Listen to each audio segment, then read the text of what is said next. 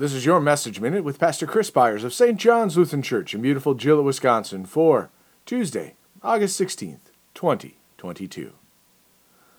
For though I am free from all, I have made myself a servant to all, that I might win more of them. To the Jews I became as a Jew, in order to win Jews. To those under the law I became as one under the law, though not being myself under the law, that I might win those under the law. To those outside the law I became as one outside the law, not being outside the law of God, but under the law of Christ, that I might win those outside the law. To the weak I became weak, that I might win the weak. I have become all things to all people, that by all means I might save some. I do it for the sake of the gospel, that I may share with them in its blessings.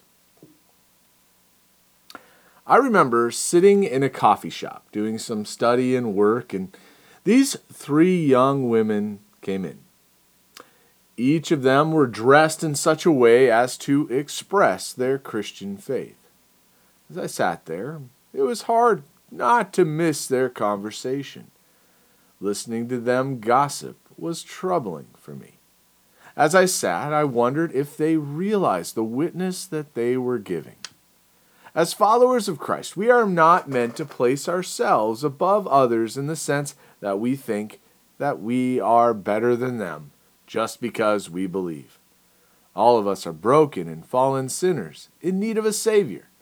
Our witness is one that is meant to enter into the lives of those that are in need of the grace of our Lord and give them the gospel. If our hearts ache in the knowledge of the struggles they face, we offer the compassion of our Lord to them as we feel as they feel, and give them the free gift of Christ's salvation promise. Let us pray. We thank you, our Heavenly Father, through Jesus Christ, your dear Son, that you have kept us this night from all harm and danger, and we ask you to protect us this day also from sin and every evil, that in all we do today we may please you. For into your hands we commend ourselves, our bodies and souls, and all that is ours. Let your holy angel watch over us, that the wicked foe have no power over us. Amen.